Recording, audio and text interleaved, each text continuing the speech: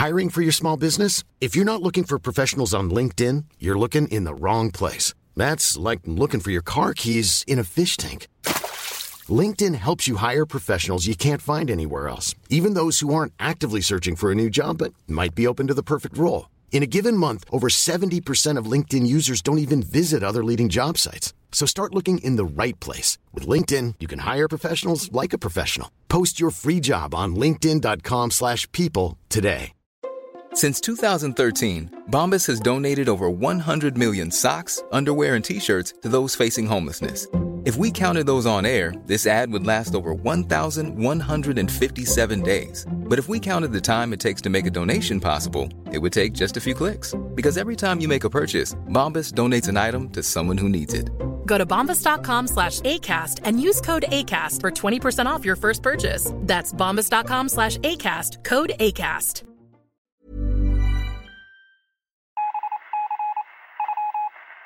You're listening to Achten Millwall.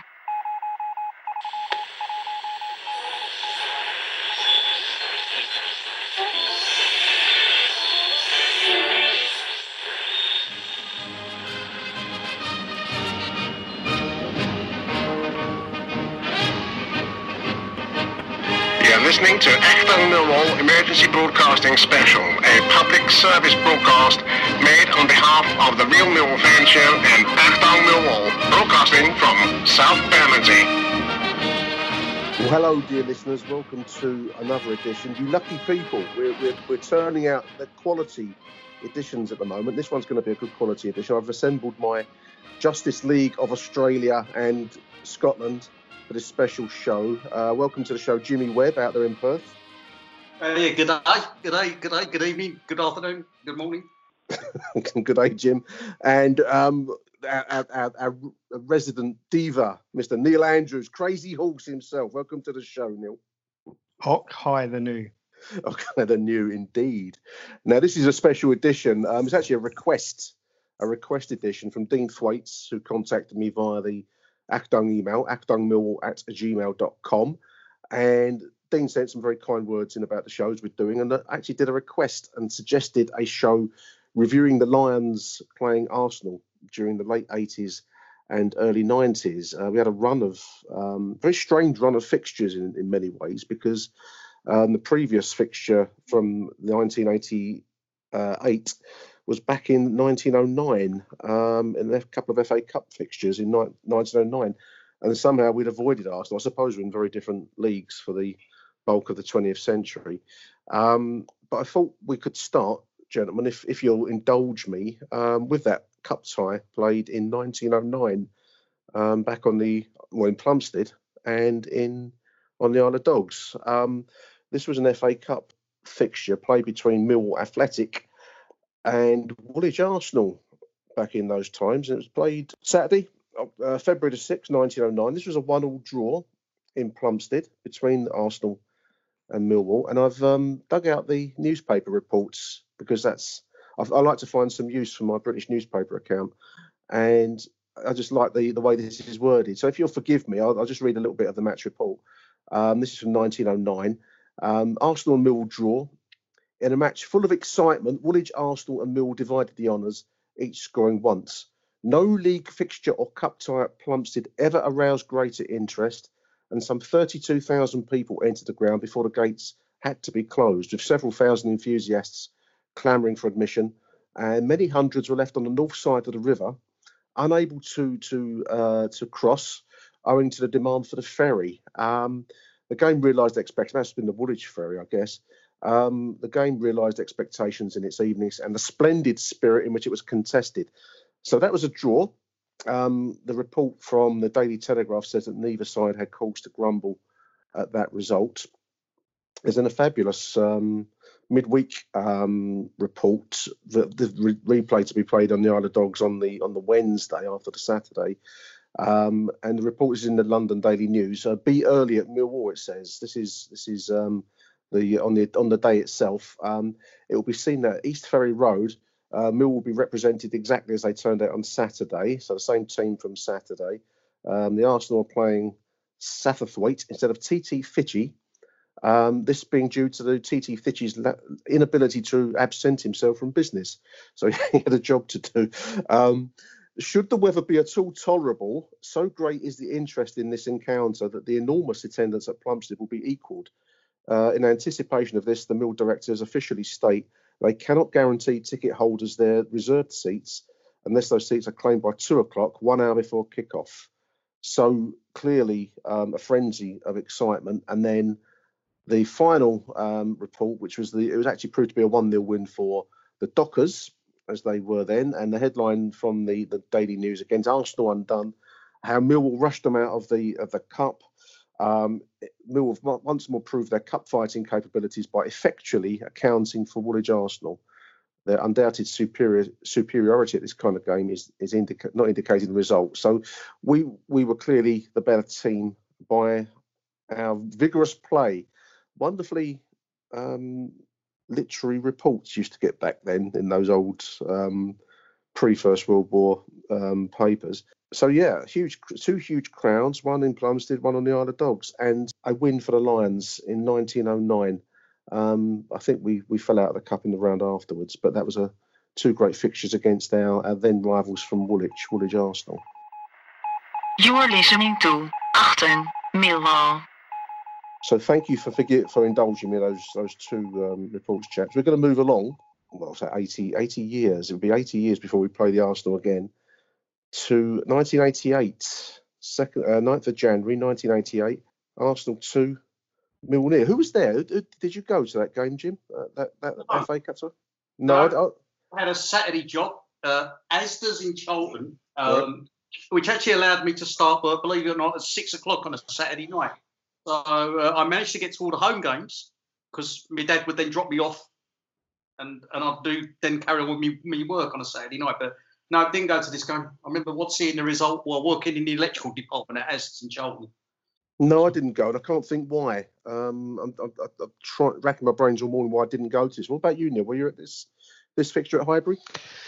No, this is one of the ones where I was reliant on my dad to get me a ticket, and he failed. So this is a continuing theme in my little life, if listeners remembered the last show. But it was quite hard to get a ticket for that one, wasn't it? Because the Mirror was advertising how we were going to steal the clock from the clock end, etc. But you're forgetting actually that we did actually play Arsenal a couple of times in the Evening Standard five-a-side, including in 1983 when we won it. We beat them in the semi-final 3-1. But that was kind of the only times we actually did play Arsenal, as you said. But I remember the game, I remember the result, and I remember not being very surprised by it.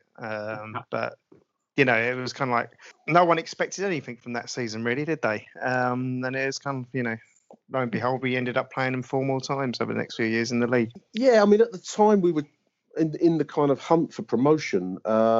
This would prove to be the triumphal season where we actually win the second division, but little did we know that at the time that this fixture took place. So I'm just looking at well, we'd seemed to have fallen into a bit of malaise really in cup times, hadn't we? You know, whereas previously, you know, we had a reputation for giant killing. It was one of those fallow periods when if we were drawn away against anyone, it was like, oh, we're going to lose that. And there was never an expectation of us winning. I mean, we had 85 and we beat Chelsea. But, you know, that was kind of like the exception to the rule, wasn't it? We never really did well in the FA Cup during the 80s.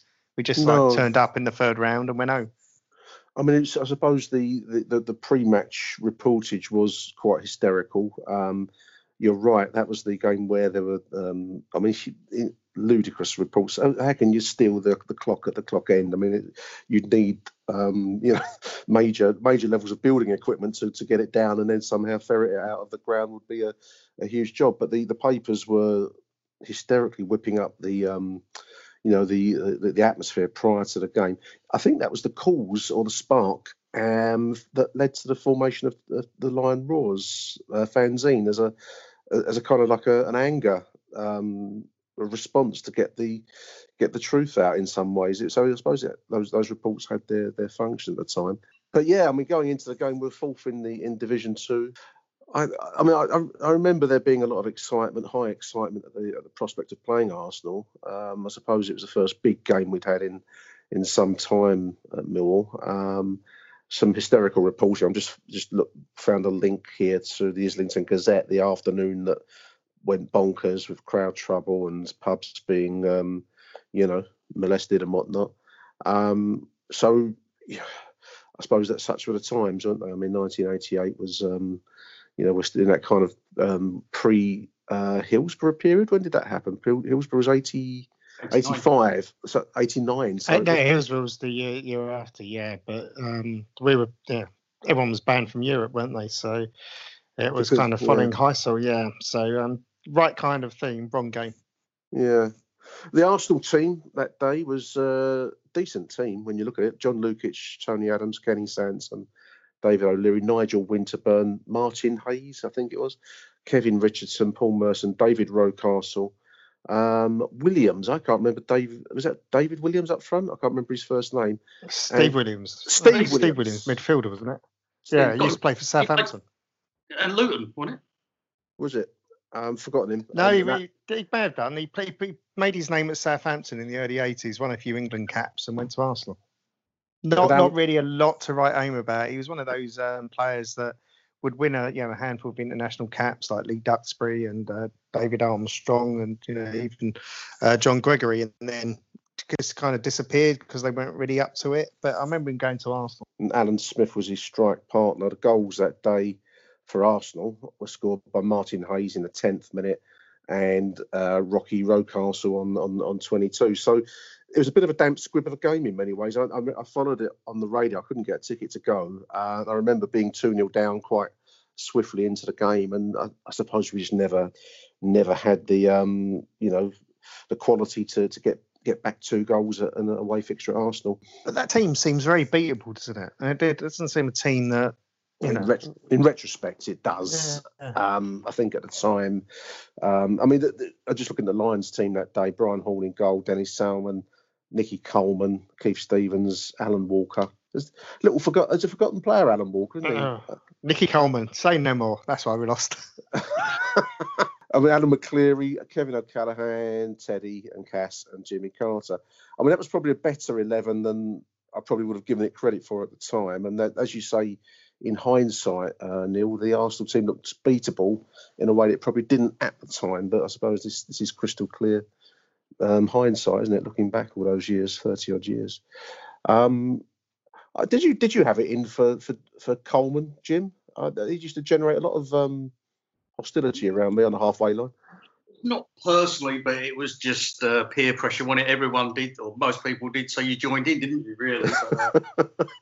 And Alan Walker as well. He used to draw some venom, which I know was a bit unjustified. I don't think he was that bad a player, but that was the old den, wasn't it? People used to get irrational dislikes of certain players.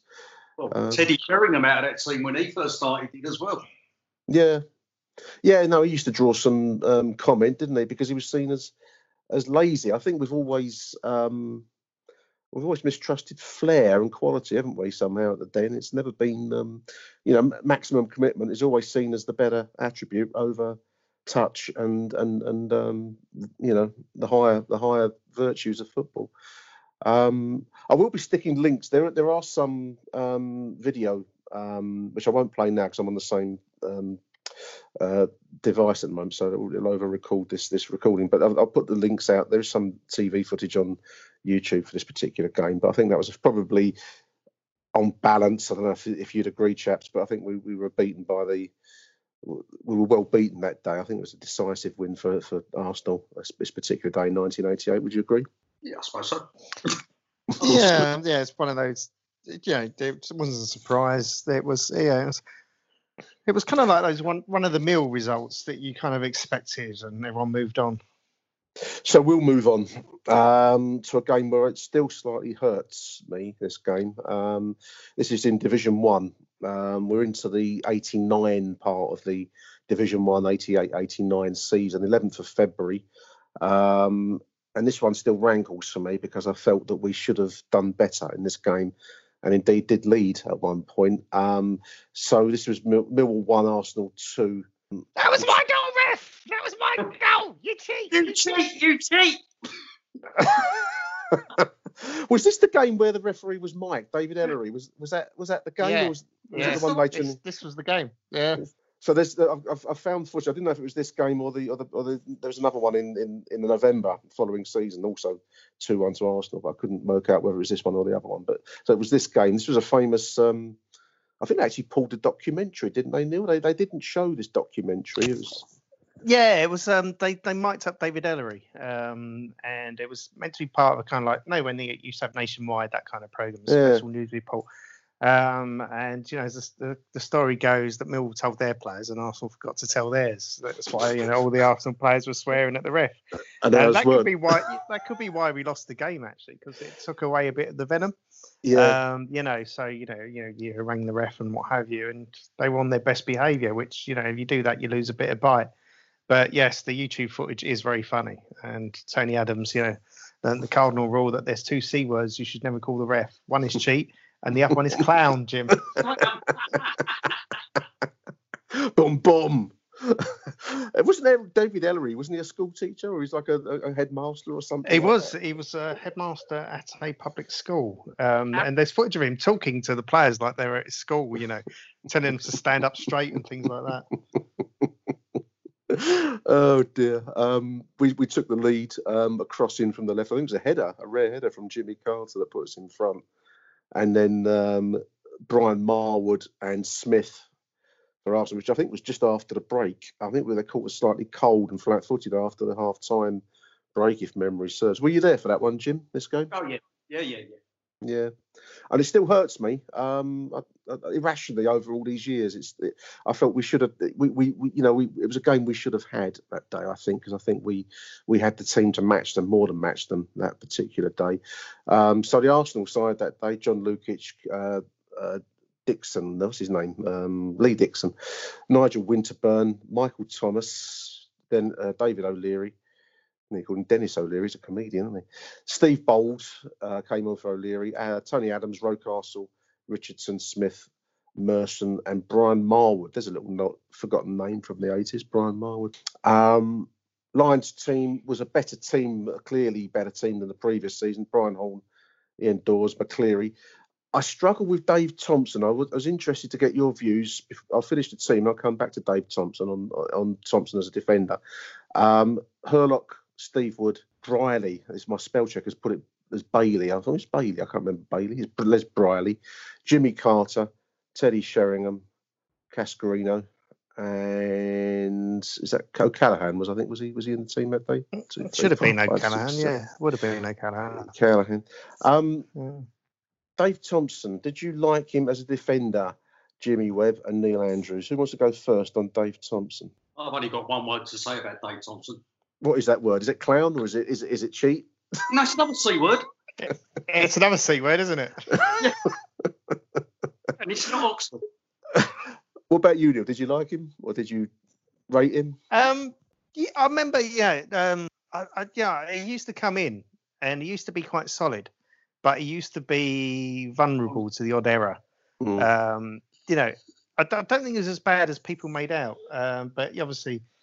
You had Wood and McCleary, and when he came in, you lost that kind of cohesion in the back four. But aside from the C word Jim's thinking of, I can't recall him having an horrendously bad game compared to some centre halves we've had down the years.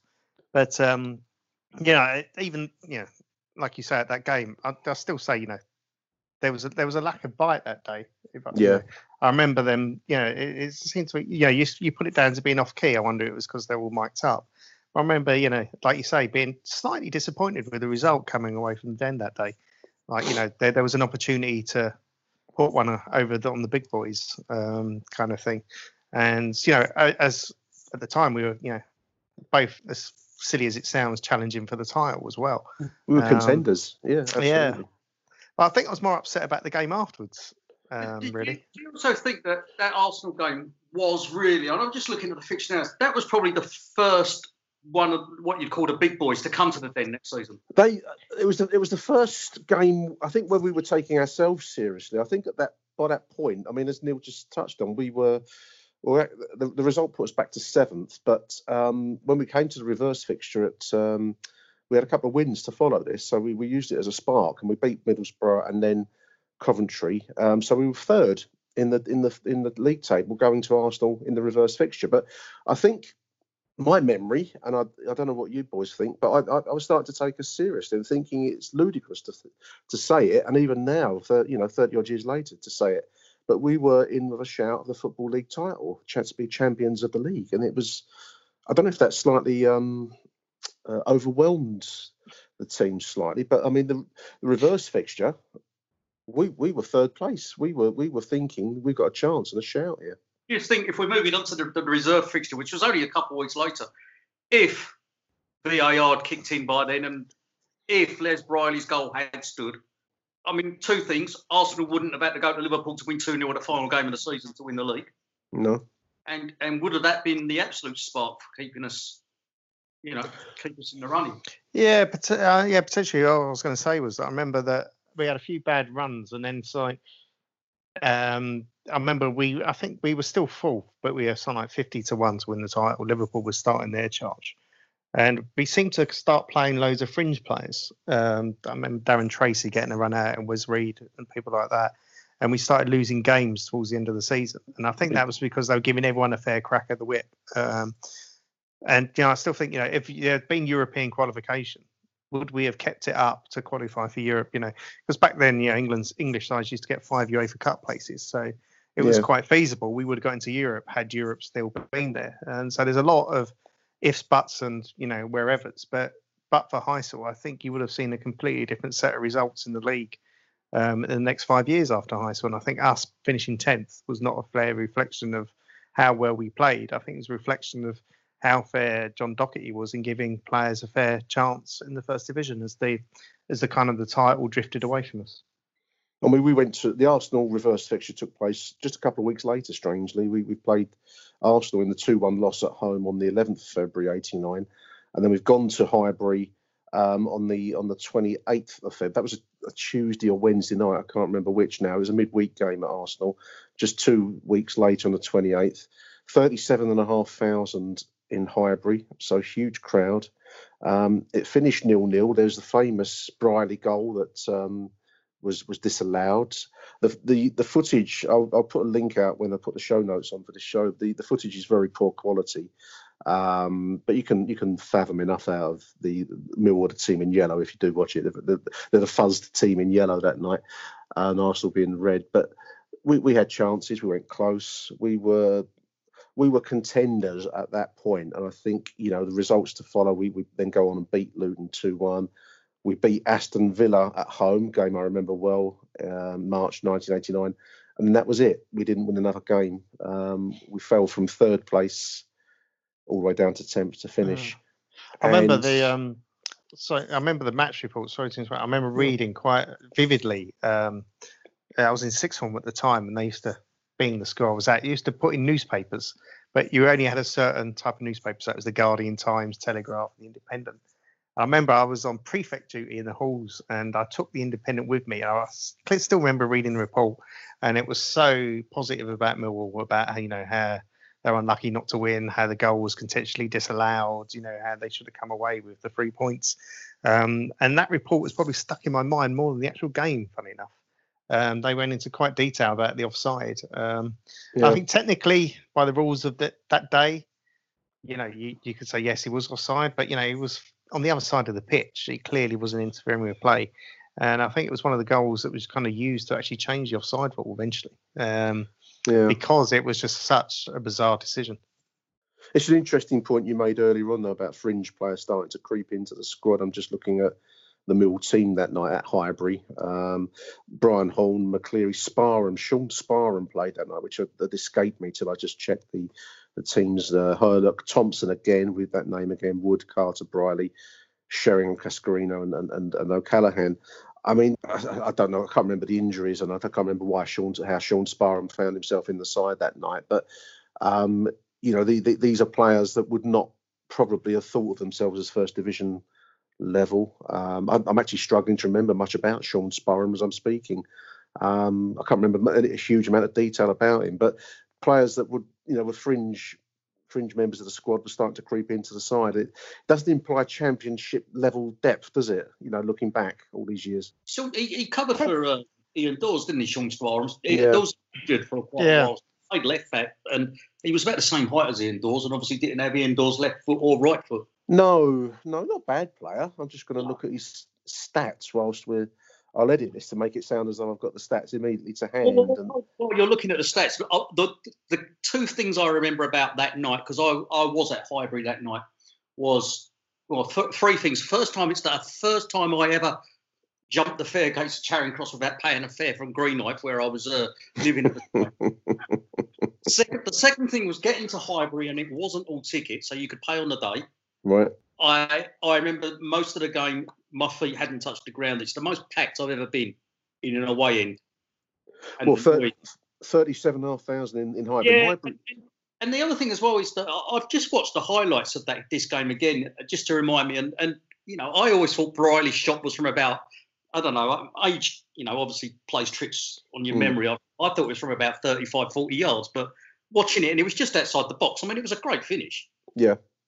But it's amazing how you also realise that the away end was only really half of the away end that was being used. Yeah. Hence why it was so packed. There was a massive a dead zone behind the goal there. There was no crowd.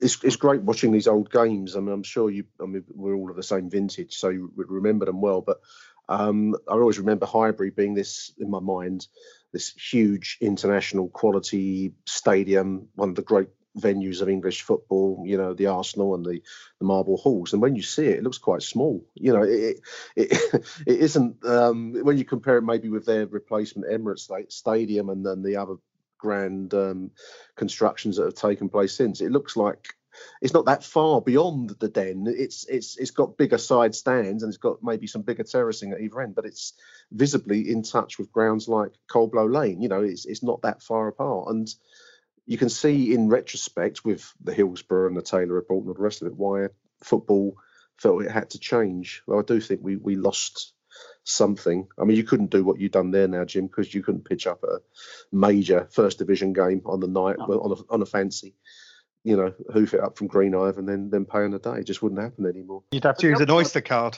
You have to use an Oyster card. You'd have to have a ticket, more like. Sean Sparham was a youth product. Only played 25 times for Millwall between 86, 87 and 89, 90. Retired due to injury in 1991, which I had forgotten. He played 10 times in the first division, 4 times as a sub, no goals, and then 6 times the following season before, I guess, injury took hold. But he was very much a testimonial, you know that.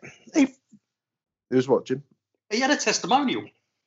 Yeah, he broke his leg, didn't he? Is that what happened? I think so. I could be wrong there, but yeah, I remember he had a really bad injury. Now you said it, because he was kind of not the next big thing, but we used to produce players that could do a job for a number of seasons, and he was kind of like being, I was going to say groomed. That's obviously the wrong word. Wrong word. We know what you mean in the traditional sense. Yeah. Yes. He was being refined to become one of these the next generation of players, and then he picked up a bad injury. I can't remember who it was against. I think it was in a reserve fixture. Yeah, no, a player that's kind of faded from my memory, which is a shame, because I think one of the reasons why we would try and do some of these shows is to mark the contribution of various players, and I'd forgotten that Sean Sparham took place in that great night. Eventually, we would fade away from the title and finish 10th. Moving along to the following season, which was a crushing season, wasn't it? 89 to 90, the wheels came off. It was a very strange season looking back, but we actually played Arsenal again relatively swiftly in the November at home at Coldblow Lane in front of 17,200 fans. Millwall 1, Arsenal 2. I can't remember this fixture. I think large parts of that season have been erased from my memory, but there was very much the start of the decline of that promotion-winning side in the top flight. But we got beat by Arsenal 2-1, goal by Teddy Sheringham on 44. I haven't got the minutes for the Arsenal goals. Michael Thomas and Niall Quinn was playing for the Gunners that day. I might check the times. I can't remember if we pulled one Thomas back. opened the scoring. Yeah, no, Yeah, it Thomas was 1-1 opened the at half scoring. time. And Quinn scored in the 60th minute. Right. Difficult season, wasn't it? 89 and 90. I've never quite understood it. And, even now you kind of mull over it because we completely went to pieces from December onwards that year. Didn't win from Aston Villa, 2-0 home win. And then we just faded away thereafter. Yeah, we had a run of strange results, didn't we? Because we played Chelsea and lost 4-0. And where I was going to school at the time, loads of Chelsea fans all came in saying, Brian Horne was the smallest goalkeeper they'd ever seen because he'd been chipped 4 times. Lost to Arsenal and then lost to Liverpool at home. But the Arsenal-Liverpool games were quite close. Yeah. I remember that, Yeah. But I remember the Liverpool game in particular because, Thompson, funny enough, equalised against Liverpool. 2-1 I think we had, we had a goal. Yeah. We had a goal disallowed, or there was something dodgy about that game. But yeah, like you say, we just fell apart, really, didn't we? I mean, Horne would actually go on to lose his place to Keith Brannigan as the season progressed. We play Arsenal again later on that season. We'll come on to that in a moment. But Keith Brannigan came in to replace Brian. I mean, I always thought Brannigan was an okay keeper, but not sure he was decidedly better than Brian Horne. Maybe it was just the fact that Horne's confidence was starting to fade at that point. He went on to be an international, Brannigan. Did he? I think he went on to play for Northern Ireland or Republic of Ireland. Okay. Yeah. I mean, I didn't not like him. He was an okay keeper, but there was that terrible joke in the football programme about 3 Millwall goalkeepers. So we had Aidan Davison, who played for Northern Ireland, Brannigan, who played for the Republic of Ireland, and then went Brian Horne, who played for Canvey Island. Harsh. 2-1. So I'm in the Mill team this day. Mill 1, Arsenal 2. This was played the 11th of the 11th, 89. Brian Horne, Keith Stevens, Ian Dawes, Terry Hurlock, Dave Thompson, McCleary, Carter, Waddock. There's a name. This is where I started to struggle with the season. The arrival of Gary Waddock. What did you think of Gary Waddock, Jim? All these years afterwards, with the pain of it all that's healed. Waddock, what a insert your own expletive in here. So, he was all right. He liked the sideway pass and a centre party. Was it Luton? He came from Charleroi in Belgium. Yeah, because he used to play for QPR, didn't he? And he had an injury and he retired. They paid the insurance company off, didn't they? Yeah, they did. When he came back to English football, we had to pay the insurance company back. That's such a Millwall transfer move, isn't it? But to be fair to Gary Waddock, I actually liked him, especially in the 1991 season, because I think with him in the side, that's where Sheringham got most of his goals. Because he allowed Alex Ray to charge forward a lot. He supported Sheringham a lot. And I think he was a very much maligned player. Like you say, for the sideway passes, but he was there at the right time and he fitted into that team very well. But, he was on the verge of the Ireland squad for the World Cup due to his performances this season. And I remember that he was the 23rd man in the squad and he got told he wasn't going back to Cheltenham at the airport before they boarded the flight to Italy. Right. I think it might just be personal spite and venom that comes into some of my judgments after all these years. Sheringham, Cascarino, and now we have a name. One for you here, Jim. The trolley bus. Steve Anthrobus was on the wing that day, and he played 85 minutes of the Arsenal game before he was replaced by Sean Sparham. It was elements of that side were looking weaker than the previous season, the classic promotion-winning side, weren't they? And the bus always seemed to have the promise of something, but no one ever knew what it was, and he never delivered it, whatever it was that he was promising. Yeah, I was just thinking that because if you work it out, the team that started the 89-90 season was pretty much, or in fact was, the team that finished 88-89, wasn't it? So yeah. There was. Anthrobus started the opening day 11. I mean, you're right there, Jim. I mean, Horne, Salmon, Dawes, Hurlock, Wood, McCleary, Briley, Stevens, Sheringham, Cascarino, but no Carter. But Carter was on the bench, so was Sparham, but Anthrobus was starting. I think John Docherty was persevering with Steve Anthrobus, and I think he must have seen something. And I kind of get it. I know that we will take the piss out of Steve Anthrobus, and he took some horrendous abuse at the time from the Den, but he just never sparked in the first team. He never made it. There was always a hint of a pacey winger about him. I saw him score a goal. I saw him score a goal. I saw him score a goal at Wimbledon in a 2-2 draw. Diving header against Palace. Yeah. What did you think of him, Jim, at the time? I'll be perfectly honest. I'm a bit like you. 89-90 was a bit of a funny season for me. I only saw the first half of it, and then I got shipped off to college up in Blackpool. So I missed anything from Christmas onwards on this season. So I don't really remember much of the pre-Christmas era of this season. And I mean, I was there at every game. I had the season ticket, but I remember. I just don't remember it at all. And I mean, Amphibus made a cracking career lower down the leagues, and he was at Shrewsbury, scored loads and played loads. Yeah. He went to Wimbledon, didn't he? Wimbledon from us. That was probably because he scored against them. He was suited to that game because of the way Wimbledon played. Because they were dire, Wimbledon, at the time. They were absolutely dire. I've been having an argument on Facebook of all places. The people keep loving Wimbledon, and I really laid into them. They actually called John Fashanu a lower league player who was a misfit at Millwall, and it's like, what the hell are you talking about? But I remember Amphibus was like a gangly winger who would, go down under a challenge. But there must have been injuries and something, because the game against us, Steve Torpey was on the bench as well. Torpey, wow. It was. It wasn't until later in the season, but then, Goddard arrived, and like you say, I remember we started off well. We went top, didn't we? We did. Yeah. And then you just can't put your finger on it, can you? It's just what happened, and it's like you just descended into chaos, really. Chaos is a good word for that season. We played Arsenal again. We lost the home game. That's 89-90. I think I can't remember if we were relegated or we were realistically staring at relegation by the time we went to... we were down. We were down. Yeah, we were down. We were officially down. So the return fixture was played at Highbury, 28th of April, 1990. Just 25,000 attended that, when you think that 37 attended the previous season. I suppose Arsenal were drifting to no great tension. We were down, and I couldn't remember if we were officially relegated by this point. Paul Davis and Paul Merson scoring the goals for the Gunners, and that was the end of our first division expedition. Under Pearson, wasn't he? He was caretaker at the time. Was he? He was manager at this point, wasn't he? Because Dougherty had gone. Yeah.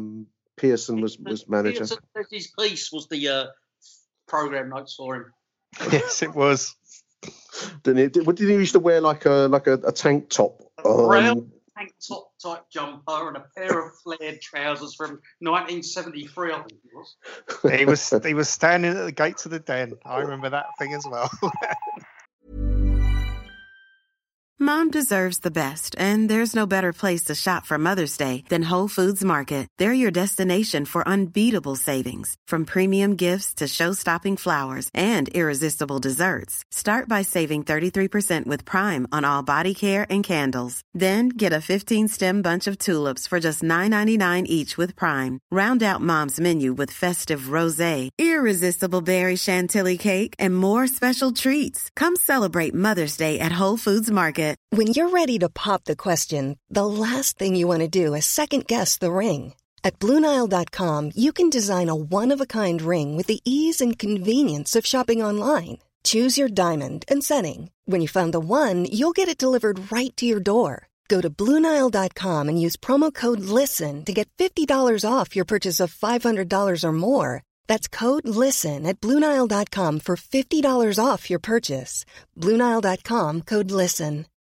Since 2013, Bombas has donated over 100 million socks, underwear, and T-shirts to those facing homelessness. If we counted those on air, this ad would last over 1,157 days. But if we counted the time it takes to make a donation possible, it would take just a few clicks. Because every time you make a purchase, Bombas donates an item to someone who needs it. Go to bombas.com/ACAST and use code ACAST for 20% off your first purchase. That's bombas.com/ACAST, code ACAST.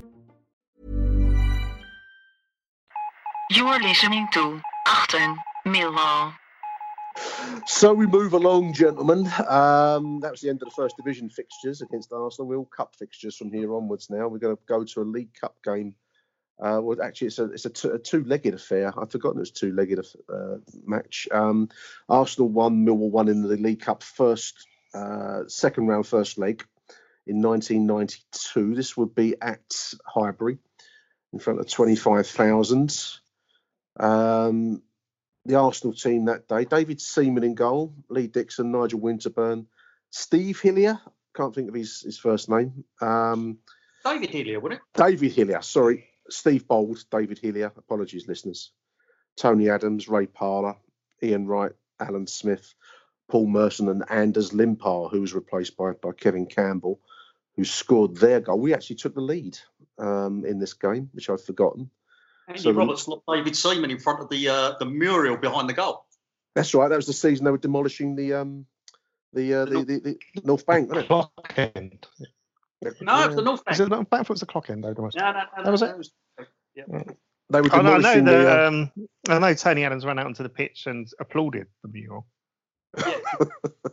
Just for younger listeners who might be mystified as to what that's all about, Arsenal are rebuilding the terracing of the North Bank, which is their famous home end. And whilst that was being demolished and rebuilt with a seated stand, if memory serves, at the old ground there, they had a mural of a crowd, didn't they?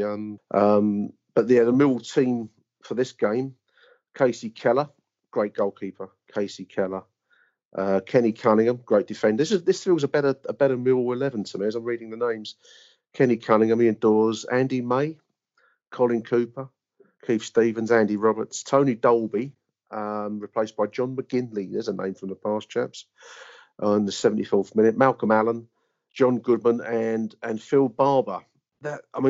Maybe you could query Barber and possibly Dolby as in terms of quality, but it feels like a decent Millwall 11 to me. And they went to Highbury, took the lead, and came away with a first leg draw, which is not a bad result, really, given that we're now in Division 2. But did they ever find the man with the bobble hat? What, on the mural or in the prayer? This was the game where Ian Wright claimed that he got hit on the head with a 50p coin by a Millwall who was wearing a bobble hat. I thought that was at the Den. I thought that was at the Den. I'm sure, and I'll tell you why, because on a previous show, remember we were speaking about a very good friend of mine who's an Arsenal supporter. So when Millwall played at Millwall, he used to come with me, and whenever we went to Highbury, I used to go in the home end. Right. And it happened, or was we allowed down the old? There was like a chicken run at Arsenal on the halfway line, and I remember being in there for this game. Right. Because that's how I remember Roberts scoring, lobbing Seaman. Well, that's probably not the right thing to say, either. I'm leaving that in. I'm leaving it all in. I'm going to leave it all in. I'm sure Ian Wright went. Ian Wright went down just in front of me, having lost some semen. The show's descended into smuts.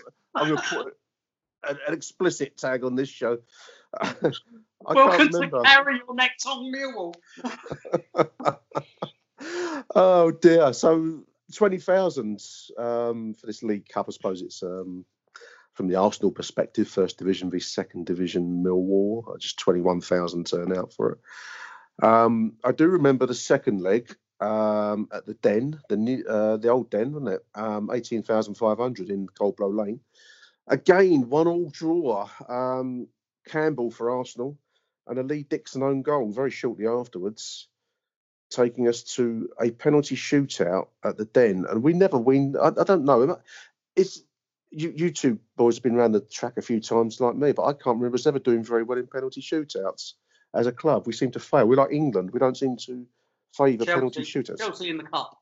Yeah, that would be the exception. We'd actually won a penalty shootout at the old Den before this. We beat Bradford City on our way to the Football League Trophy victory in 82-83.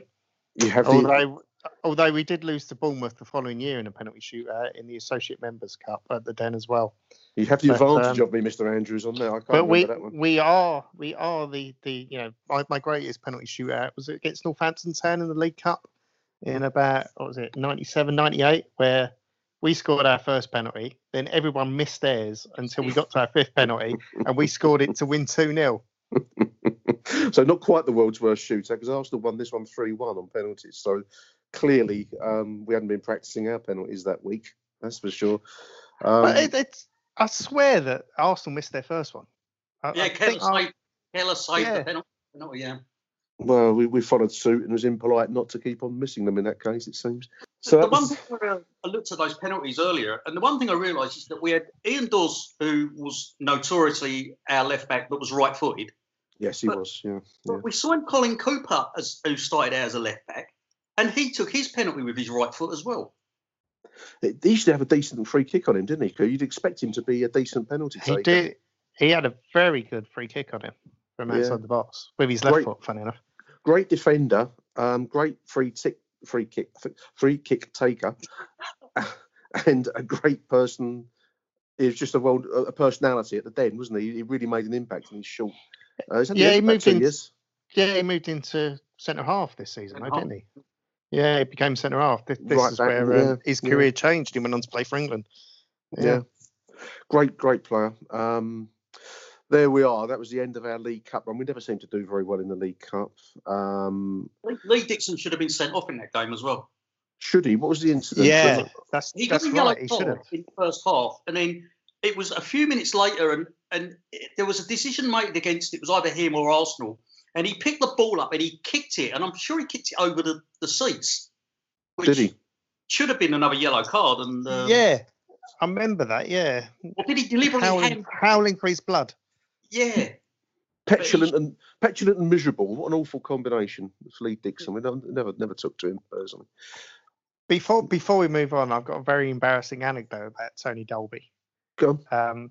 Because in the old squad photos, they used to be quite far away, so you could never clearly see the players. Yeah. With my 90s indie hairstyle, I had a passing resemblance to Tony Dolby. And my mate had a passing resemblance to Alex Ray. And we used to go to parties and produce this photo and pretend we were Tony Dolby and Alex Ray. Did you go to the hairdresser and say, give me a Tony Dolby? Not quite, no. It's just one of those quirky indie styles of the time that you had. It was an honest striker for Millwall. I mean, Tony Dolby was never, I know the Dolbys are a Mill family, but he gave everything he had to give. He wasn't a bad striker, but he wasn't brilliant, was he? I mean, he gave it all. But I think I'm right in thinking he was one of the first players Mick McCarthy destroyed their career, because he had a habit of falling out with players, and he would destroy. Uwe Fuchs is another one. He would really lay into players behind the scenes and rip them to shreds. I remember Dobie going on loan to Barnet, things like that. And when Jimmy Nicholl took over, he put him straight back in the first team, and he went on a goal scoring run, didn't he? He scored twice the following season, something like that, because they moved him to left wing, didn't they? But I remember he didn't feature in the first team for absolute ages until McCarthy left, and then he was back in. Yeah, I mean, he never. I always wanted him to do well. I suppose being, Millwall fan and all the rest of it, but he just never took off for the club. I'm just trying to find some career details for Tony Dolby. Cracking free kick away at Luton. I remember that game. And he scored with his header in the game before. I remember he came back under Nicholl as a left winger and KG left back, and he was one of our better players that season. Well, Tony, if you're listening to the show, do get in touch. There's no Wikipedia page for you, mate. I think that's remiss. I think you need to get a Wikipedia page for Tony Dolby, but I'll look at him another time. Let's look up Thomas Dolby's stats instead. Thomas Dolby, yes. We don't want to blind Jerry on science. That's right. Funny enough, I don't know what it's for me with Dolby's, but I share a birthday with Thomas Dolby. Dolby surround system used to be like a stereo. So I never quite fathomed out what it did, but it was supposed to be really good. So Tony Dolby's brother's actually quite active on Facebook at the moment. Yeah, Lee Dolby, I think. Yeah. So I always wonder what happened to Tony Dolby after he left. I had the idea he fell into kind of non-league football, but I wonder whether he was injured or whether McCarthy, as Neil's hinted at there, whether he didn't do him any favours in career terms. It'd be nice to find out. So if anyone's listening from the Dolby clan, do get in touch. Be good to talk. We're going to move along, chaps. Not many more fixtures to go now. We had a run of games against Arsenal. We drew them in the FA Cup in 1994, 10th of January 1994. At now Zampa Road, and I think it has the honour of being the biggest attendance at the new stadium, 20,093 fans, which I think is just a few short of the official capacity, which is 20,100 and something, if memory serves. 146. Yeah, it's fascinating maximum attendance for capacity, isn't it? 100, we're at 146. You think you do it in blocks of, a round figure. But anyway, so just a few short of that capacity. I think Arsenal had the whole of the away end, and they were allowed to sell tickets right up to the front row.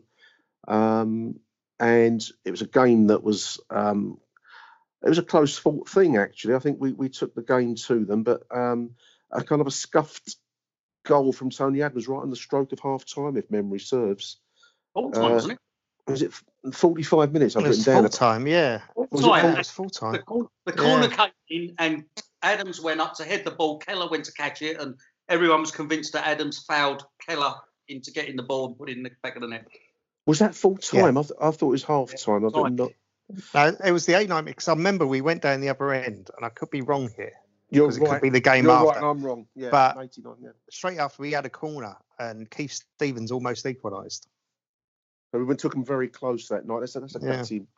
It was a Monday night game. It was live on Sky as well, wasn't it? It was, yeah. It was. My mate came with me, who turned out to be a bit of a bok. Every time he's seen Millwall play, we've lost. So he's banned from ever watching Millwall, even on telly.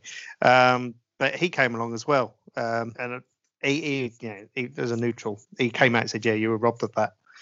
So it's like I remember it being a very tactical game. Everyone, people nullifying each other over the pitch. Stuff. It was a game of very few chances, if I remember correctly. Millwall lineup that night. Casey Keller was in goal. Richard Huxford. There's a name from the past, chaps. I can't remember much of Richard Huxford, but there he was in that 11. Ben Thatcher. He was a god squadder. I thought he was. Ben Thatcher, who wasn't, I don't think. Andy Roberts, Pat Van Den Houw. There's a name from the past. Keith Stevens, Alex Ray, Etienne Verveer. I loved Etienne. He was a great player. Dave Mitchell, really honest striker up front. John Goodman and Phil Barber. And off the bench, I think was Jamie Morley. There's a name from the past as well. Jamie Morley. That was a decent 11 because that was a strange season. That was the first season at the new ground, wasn't it? And we struggled at the start. I think maybe it was the new surroundings. It was something. The season didn't really kick start, and yet we finished up going close in the playoffs. That's 93-94. Yeah, we had a lot of new signings, didn't we? So it took an age for the team to bed in. I remember, we started the season with Gavin Maguire, Tony McCarthy in the side, Ian Bogey. Bruce Murray was playing up front, John Kerr, Tony Dolby. John Byrne was there, and then you look down, and it's like by the end of the season, it's a completely different side. Yeah, and a much improved side in my opinion, as the season progressed. But yeah, there we are. 1-0 to Arsenal. Pat Van Den Houw. I never liked Pat Van Den Houw. His mum and dad lived on the Ferrier estate, and I was managing for Greenwich Council at the time. And I remember Pat screaming down the phone at us one day because I think the heating system had broken down on the estate, and his mum and dad were chilly, and he was doing his nuts saying how we're all fucking useless at Greenwich Council, which was correct. He had a point. But then harsh but fair. Harsh but fair. But I thought, well, you're not much better in the Millwall shirt either. But anyway, there it is. So that's. He still doesn't mention that phone call in his autobiography. I think maybe he's forgotten it. I will never it could be in the new volume that's coming out soon. It's going to go in my... I don't know how. My struggle against autocracy. my memoirs, it's certainly going to go in there as my brush with celebrity, the one side. I remember he played for Wales, but he could have played for Belgium. But the reason why he didn't play for Belgium was he would have had to have done national service. Yeah, that's right. Yeah, that served in the Belgian army. Yeah. Army. 1994 was the year of Warren Patmore. It was indeed. Patmore. Was he the golfer? Was he the professional golfer? Yeah. He was a golfer, and he played about 20. Came on substitute for one game. Played about 15 minutes, and I'm sure his first movement was that he had a header that hit the crossbar. And that was it. That was his Millwall career over and done with. what times they were. And also that Arsenal game, the day after. Do you remember when Sky used to have a programme called, I think it was called the Footballers Football Show? Yeah, I do. Yeah, filmed it at the Den the next night, and there was people like because I remember going. Richard Keys was up there doing his bit, and I think McCarthy was on the top table and someone else, and it went out on Sky on a Tuesday night or something like that. So that was the end of that cup run, boys. 1-0 win in the event, an 89th minute, not 45 as I've written down here for Arsenal. But we're going to come on to better stuff for our final 2 fixtures in this show. You are listening to Achten Millwall. Millwall 0, Arsenal 0 in the FA Cup round 3. We seem we kept drawing Arsenal. It's really weird. I mean, we've never done it since, and yet at the time we kept drawing Arsenal for these wonderful fixtures. So Millwall 0, Arsenal 0 on the 7th of Jan 95 in front of 17,700 at the Den. I think we're unlucky in this game. I think we went close a few times. I watched the highlights of the first game, which I'll put links on in the show notes for these fixtures for anyone that wants to see these old time games. We actually had a few chances to snatch it at the Den. Didn't Dave Mitchell go close? I remember Dave Mitchell having a header that just went past the post. Yeah. But there was, if I remember right, everyone went close, but neither goalkeeper made a save. No, it was a close run thing. The highlights had about 50 seconds, so you don't get a huge amount. But I think that was one of the incidents they showed, the Dave Mitchell chance. So it took us to one of probably the landmark fixtures in Millwall history, really, the replay at Highbury. Who was there? Were you there, Neil? Were you there, Jim? I was there. In fact, you can see me in one of the clips ever so briefly. Were you there, Jim? Yeah. I was in the home end. I was in the North Bank, in the upper tier of on the North Bank in the seats with the Arsenal supporters. I was a season ticket holder that year, and I went down on the off chance, and I got a pair of the last few tickets that were available. So me and my aunt were actually in the front row behind the goal. If you're looking on the YouTube, it was to the right of the goal, but obviously to the left of the goal if you're looking from behind. And we were right in front of the policeman. And I remember before the game, they were kind of having a sweepstake on who would be the first goal scorer. And the lineup actually changed, but one of them was saying, "Oh, I've got number 10, who's that?" And in the programme, it was Alex Ray. He ended up wearing number 8, I think. And we were saying, "Hey, you've got a good chance of winning there." But without wishing to do any spoilers, I ended up breaking my seat at Highbury. Did you? We'll come back to that. Because Arsenal 0, Millwall 2, FA Cup third round replay on the 18th of January 1995. Is a bit like the blind beggar shooting of McVitie and the Sex Pistols' first gig, and for my dad when Puskás scored his goal at Wembley. Practically everyone was there. I was there. We three were there. It was a fantastic night. I went there with a mate of mine who was an Arsenal fan. He got me into a pre-match pub, an Arsenal pub. They were keeping Millwall fans out, but they didn't know that I was a Millwall fan. So I think Arsenal were not confident coming into this game. They were going through a bit of a lull. George Graham was the manager, and I think he was very much coming to the end of his tenure at Highbury at the time. And although on paper they should have won it, they felt like they were, they weren't confident coming into it. They expected to win it, but Arsenal, it was summed up by the front cover of the programme for that match, because it featured their 2 new signings and their hopes for their future, Chris Kawamna and John Hartson. They just signed them. And that kind of summed up where Arsenal were at that time. How well do you remember the game and the lead up? Because I remember this game being, getting the tube from probably Charing Cross or London Bridge, and it was one of those where the tube was bouncing up and down on the tracks. It's one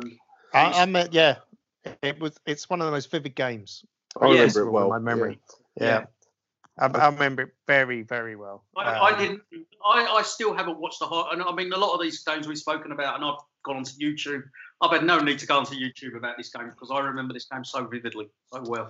Do you know? I got home and I made my dad, because it was on Midweek Sports Special or it was, whatever it was. Show, and I made my dad video it. And when I got home, I watched the goals about 5 times before I went to bed. I watched them again and again and again.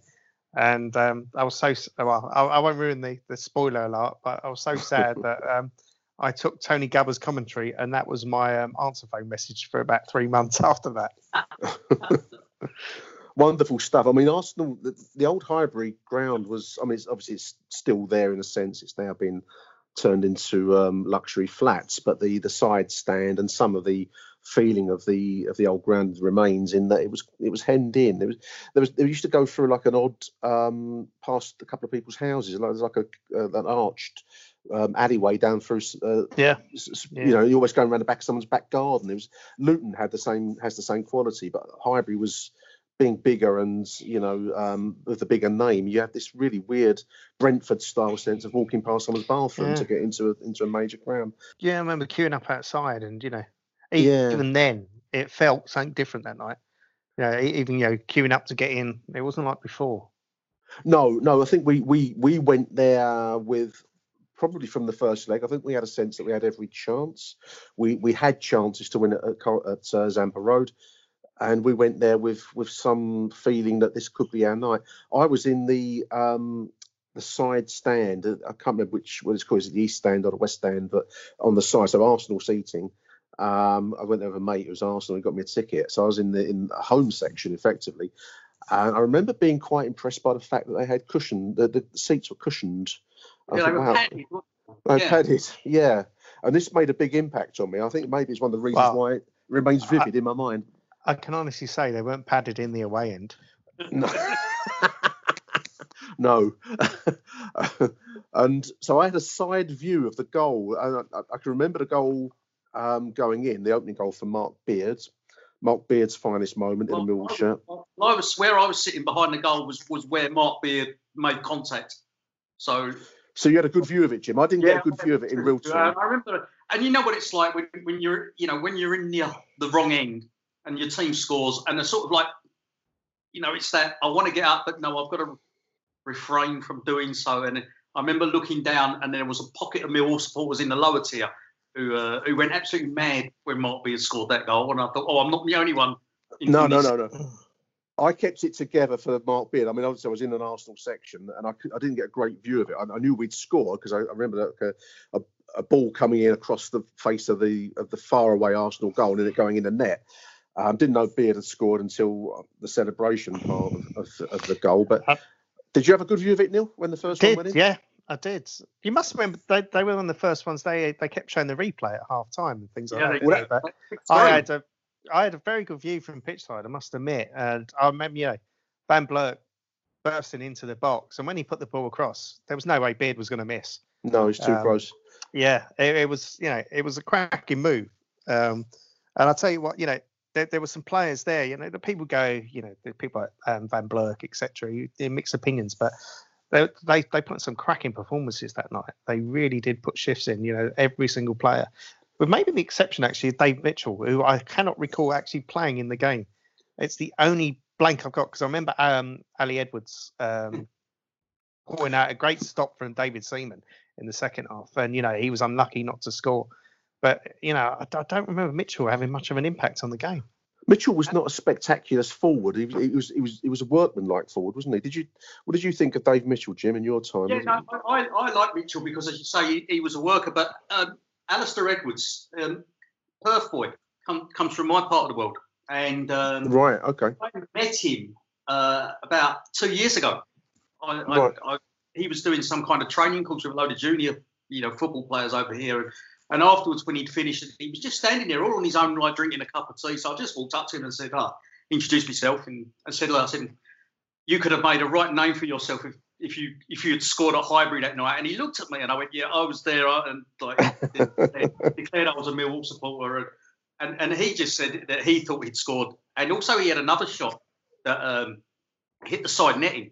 Right. Cross coming, hit, and he was going, and it should have been a corner. And that's all he kept talking about was how he hit the side netting, but he come off the Arsenal player because that was going in as well. And the referee gave the corner. No, it did. Seaman saved it. It should have been a corner. It was a great stop. He really put himself about. He was very unlucky not to score. But again, I think Beard had another great chance in the second half, but I think we rode our luck as well because Arsenal had their own chances. Keller could have been sent off. Let's be honest. To be honest, I would give him benefit of that. I think the ref played it very well that night because he went up for a high ball and clearly didn't realise where he was. It wasn't like he was doing it on purpose. But I've got to say that one of the best moments of the night was when Tony Adams missed from 6 yards out. We had it. You're right. We rode our luck. I think from an Arsenal perspective, the times for George Graham were coming to an end, and I suppose it's the cliche is that when you're not playing well, you get no luck. And I think Arsenal would probably say that those incidents were examples of not having any luck that night, and we played our cards right. But then, how many times in Millwall's life have we had the reverse on us? So it was nice to enjoy it. And where I didn't get a great view of the Mark Beard goal, I got a fantastic view of the Mark Kennedy break on the right, on the left, sorry, and then the burying of the shot into the roof of the net on 90 minutes. And I have to say, although I sat tight for the first goal, I couldn't sit tight for the second one. I actually went mad when that one went in. Arsenal, and there was a load of Millwall fans around me, it turned out. Most of them were Millwall fans rather than Arsenal fans. So I think there was a kind of collective moment where we just stood, in amazement. It was a wonderful, wonderful goal. And that's where I broke my seat. What happened, Neil? How did you break your seat? I was jumping up and down on it in front of the policeman and went straight through it. They just laughed, to be honest. But it was just one of those things. I remember the weigh-in just went absolutely mental. Everyone's kind of, even though everyone's in seats, was surging forwards kind of thing, and hugging everyone, things like that. But there's a if you watch the goal again on YouTube, there is a very funny moment in that you see Mark Kennedy break, and the nearest Millwall player to him is Dave Savage, who had just come on about 9 minutes beforehand. And Dave Savage is like, I think he's running at full pace. Well, it seems like he's running at full pace. And then out of nowhere, Alex Ray comes bursting past him into the box, screaming for the ball. And I think if that sums up two Millwall's players' careers, it was that point. You had the lazy fuck shite Dave Savage jogging into the box, being overtaken by this mad Scotsman who wants to score a goal, and still running in the 90th minute. And it's a brilliant little, subplot of that goal, which often gets overlooked. But go and watch it again; it's quite funny. It's highly enjoyable viewing, and of course we prevailed on the night 2-0. We'd then go on to overcome Chelsea. In the very shortly afterwards, just 10 days later, we played Chelsea in a draw at the Den, 0-0 game. Mostly, the main thing I remember from that game was the odd kit. Chelsea had like a psychedelic grey shirt with orange shorts, if memory serves. Yeah, grey and orange. It was awful. Ruud Gullit was playing for managing, I think, playing manager. And then the reverse fixture, I'm talking about penalty shootouts, and we don't do very well. To be fair to him, I know I've just slated him, but Dave Savage scored a great equaliser. Yeah, that was in the away game at we'd gone behind to Brian Steen. There's a name from the past, ex-Luton player, I think, Brian Steen. No, it's a different Steen. Is it a different Steen? It's a different Steen, yeah. Is it? Okay. Yeah. Mark Steen, the Luton player, aren't you? Mark Steen. No, Brian Steen was the Luton player. Mark Steen was the Chelsea player. Right. Well, I'll edit that out to make myself sound intelligent. Brian Steen was the Luton player. Mark Steen was the Chelsea player. Who was Brian Steen again? I'll leave it Brian in. Steen, he was born in South Africa and played for England. Don't know what he's got to do with the Chelsea Millwall game, mind. I'll leave that in. I'm never afraid to sound stupid. Never stopped me yet in my life. So that finished 1-1 full time, and we've hoisted myself another petard here. Millwall going to win a famous penalty shootout, 5-4, which penalty takers Savage, Van Bluk, Keith Stevens, Andy Robertson, Alex Ray. I think Chelsea missed their final penalty. Keller saved it. Keller saved it. Did he save it or did he miss it? I can't remember. No, Keller saved it. Because Neil's probably the expert at this, but I'm sure the Chelsea penalties, Keller dived the same way for the 4 penalties. And then the 5th penalty, he went the other way where all the Chelsea, or so it was something like that. I think there was only one one he didn't dive for. And was it Dennis Wise? There was one he was kind of wrong-footed and he knew, but he was going the right way every time. But I remember when Keith Stevens stepped up, thinking, "Oh my God!" And then he just blasted. Here we go. Who didn't think? Oh God! He just, captain's job. You're not stopping that. Away you go. But I remember Keller saying that he hadn't saved any of the others, and he thought he better make a contribution to the game and save the We certainly good did save that. actually. Yeah, good save. Certainly did that. And then which took us just to conclude the cup run. It took us on to an away game at QPR 0-0. And then Wilson gets a 91st minute penalty to... Damien Webber handballed it right in front of the Millwall end. Yeah. Philip Don was the referee.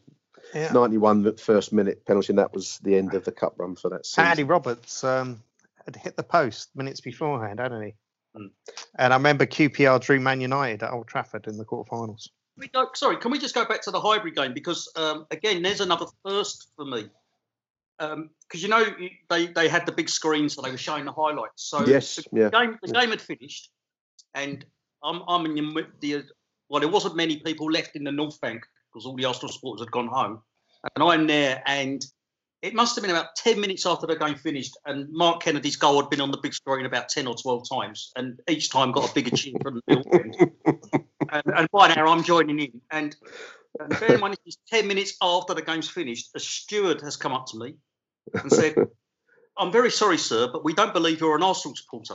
And this is, and I said, "No, you're right. I'm not an Arsenal supporter." And he said, "Well, I'm afraid under the terms and conditions of the stadium, I'm going to have to ask you to leave."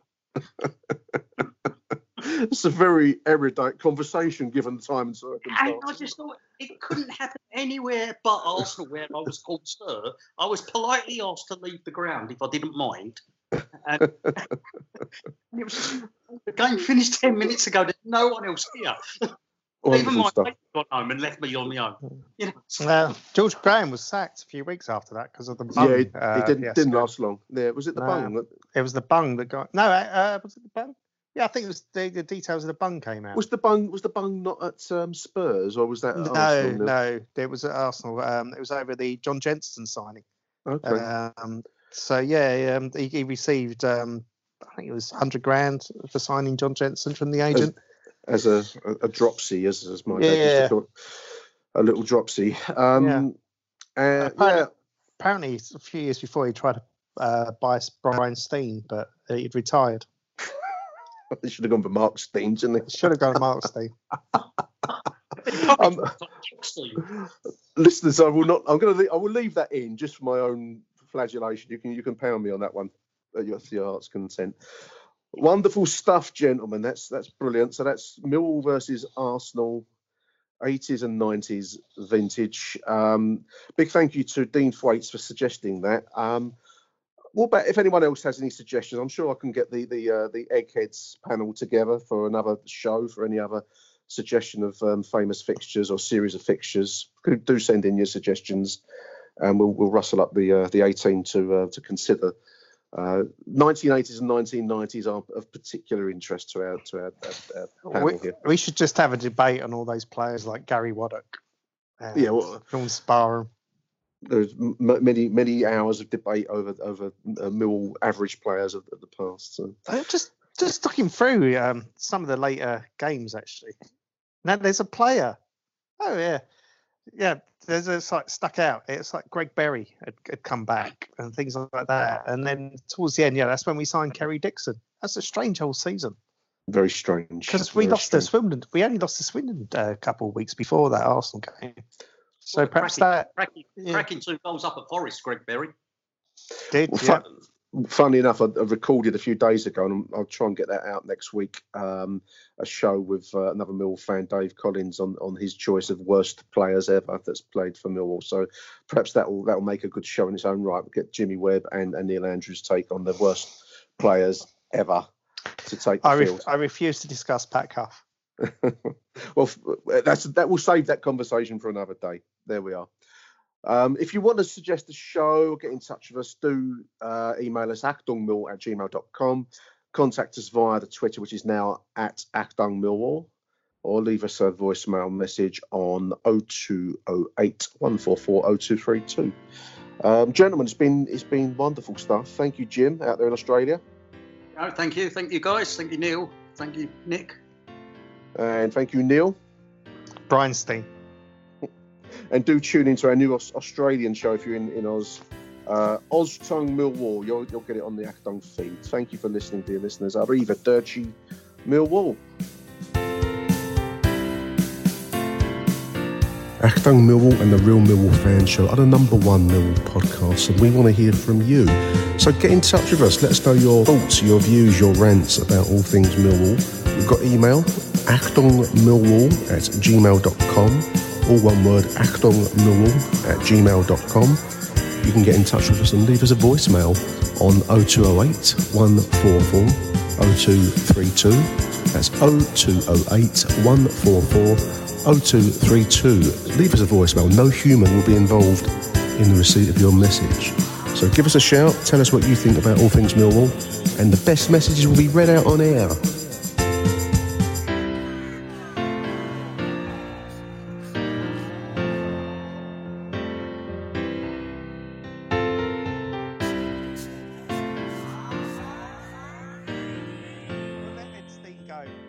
We've discussed Brian Steen. We discussed Mark Steen. We're going to let Ed Steen go because he only played for Barnet and Dagenham. There we are. I wanted to get a postscript in. So Ed Steen played for Barnet and Dagenham, did you say, Neil? Yeah. Not a career like his brothers. Not Mark Steen and Brian Steen. Yeah. There we are. Postscript. Although their dad, Jock Steen, was very popular in Scotland.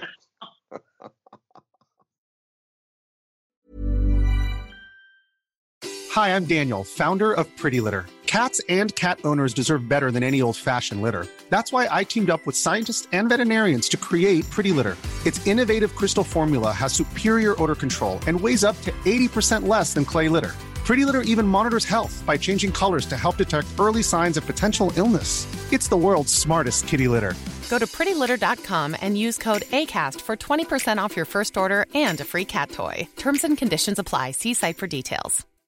When you make decisions for your company, you look for the no-brainers. And if you have a lot of mailing to do, Stamps.com is the ultimate no-brainer. It streamlines your processes to make your business more efficient, which makes you less busy. Mail checks, invoices, legal documents, and everything you need to keep your business running with Stamps.com. Seamlessly connect with every major marketplace and shopping cart.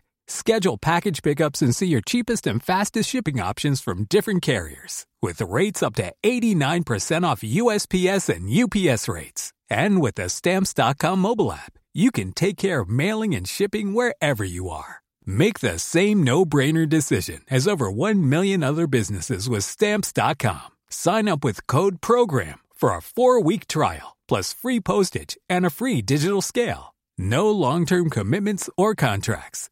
That's Stamps.com. Code PROGRAM.